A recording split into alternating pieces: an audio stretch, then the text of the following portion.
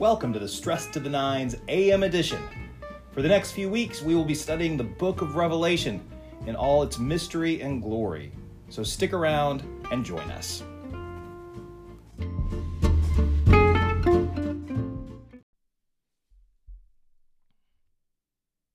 Hey, good morning, everybody. Welcome to another day of Stress to the Nines. It is Thursday, May the 26th, and we are continuing our journey through John's book of Revelation. We have 7 trumpeters who are preparing the world for the 7th seal and unleashing what was within the 7th seal. So we heard some of those yesterday, and we're going to pick up some more of them today.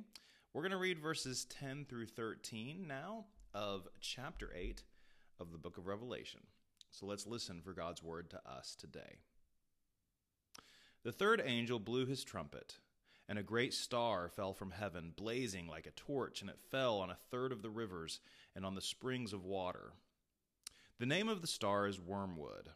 A third of the waters became wormwood, and many died from the water because it was made bitter.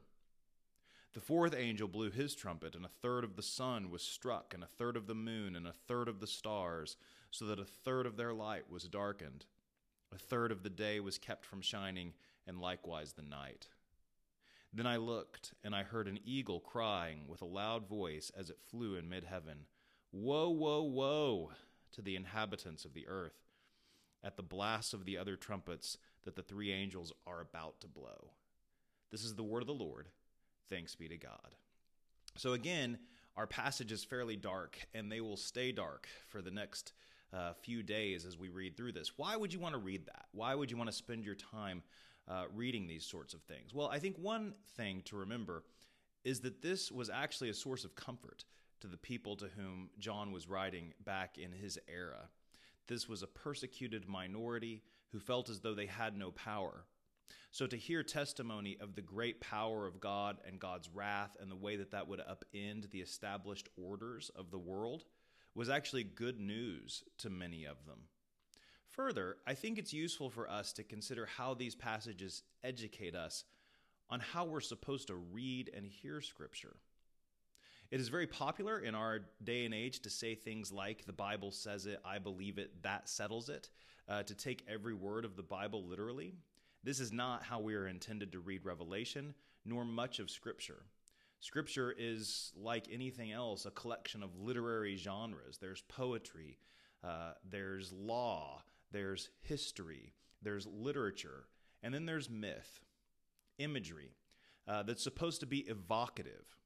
Let's go back and read verse 10. The third angel blew his trumpet, and a great star fell from heaven, blazing like a torch, and it fell on a third of the rivers and on the springs of water. One star can't fall on a third of the rivers in the world or a third of the water. It's not physically possible. And that wasn't John's point. His point was to evoke the images of the plagues of Egypt, the plagues in which the water was turned to blood and made undrinkable. When the sky is blasted here by the 4th trumpeter, he is intending to evoke the 9th plague of Egypt, where darkness covered the earth. He's intending to make those who are in the churches in Asia feel as though they are about to be set free, as the Hebrews were when they were held in bondage in Egypt.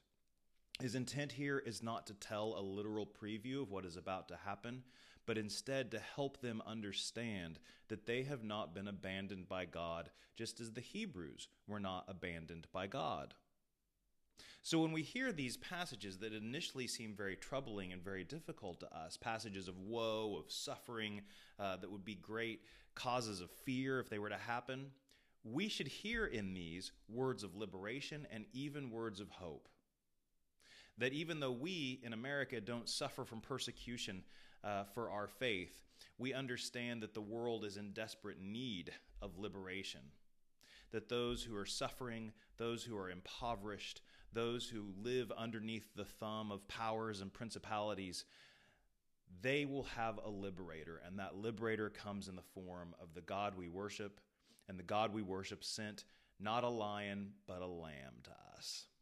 So there's a lot going on here in Revelation that just a little bit of attentiveness can help to unlock for us. and we can see how these words can be words of comfort and hope. So let's hang on to that today as we pray.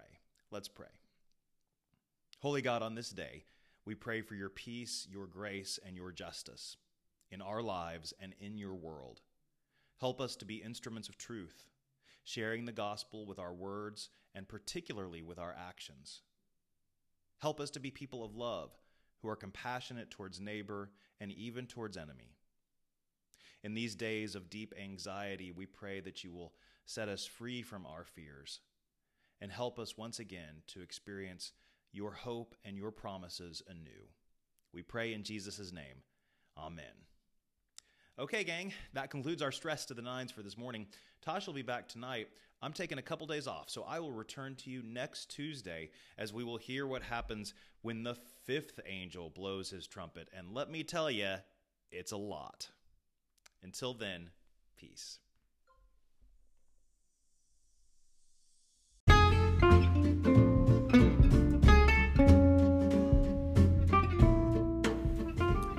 Thanks for listening to Stress to the Nines. Be sure to like us and review us on your favorite podcast platform. Thanks so much for listening. Until next time, peace.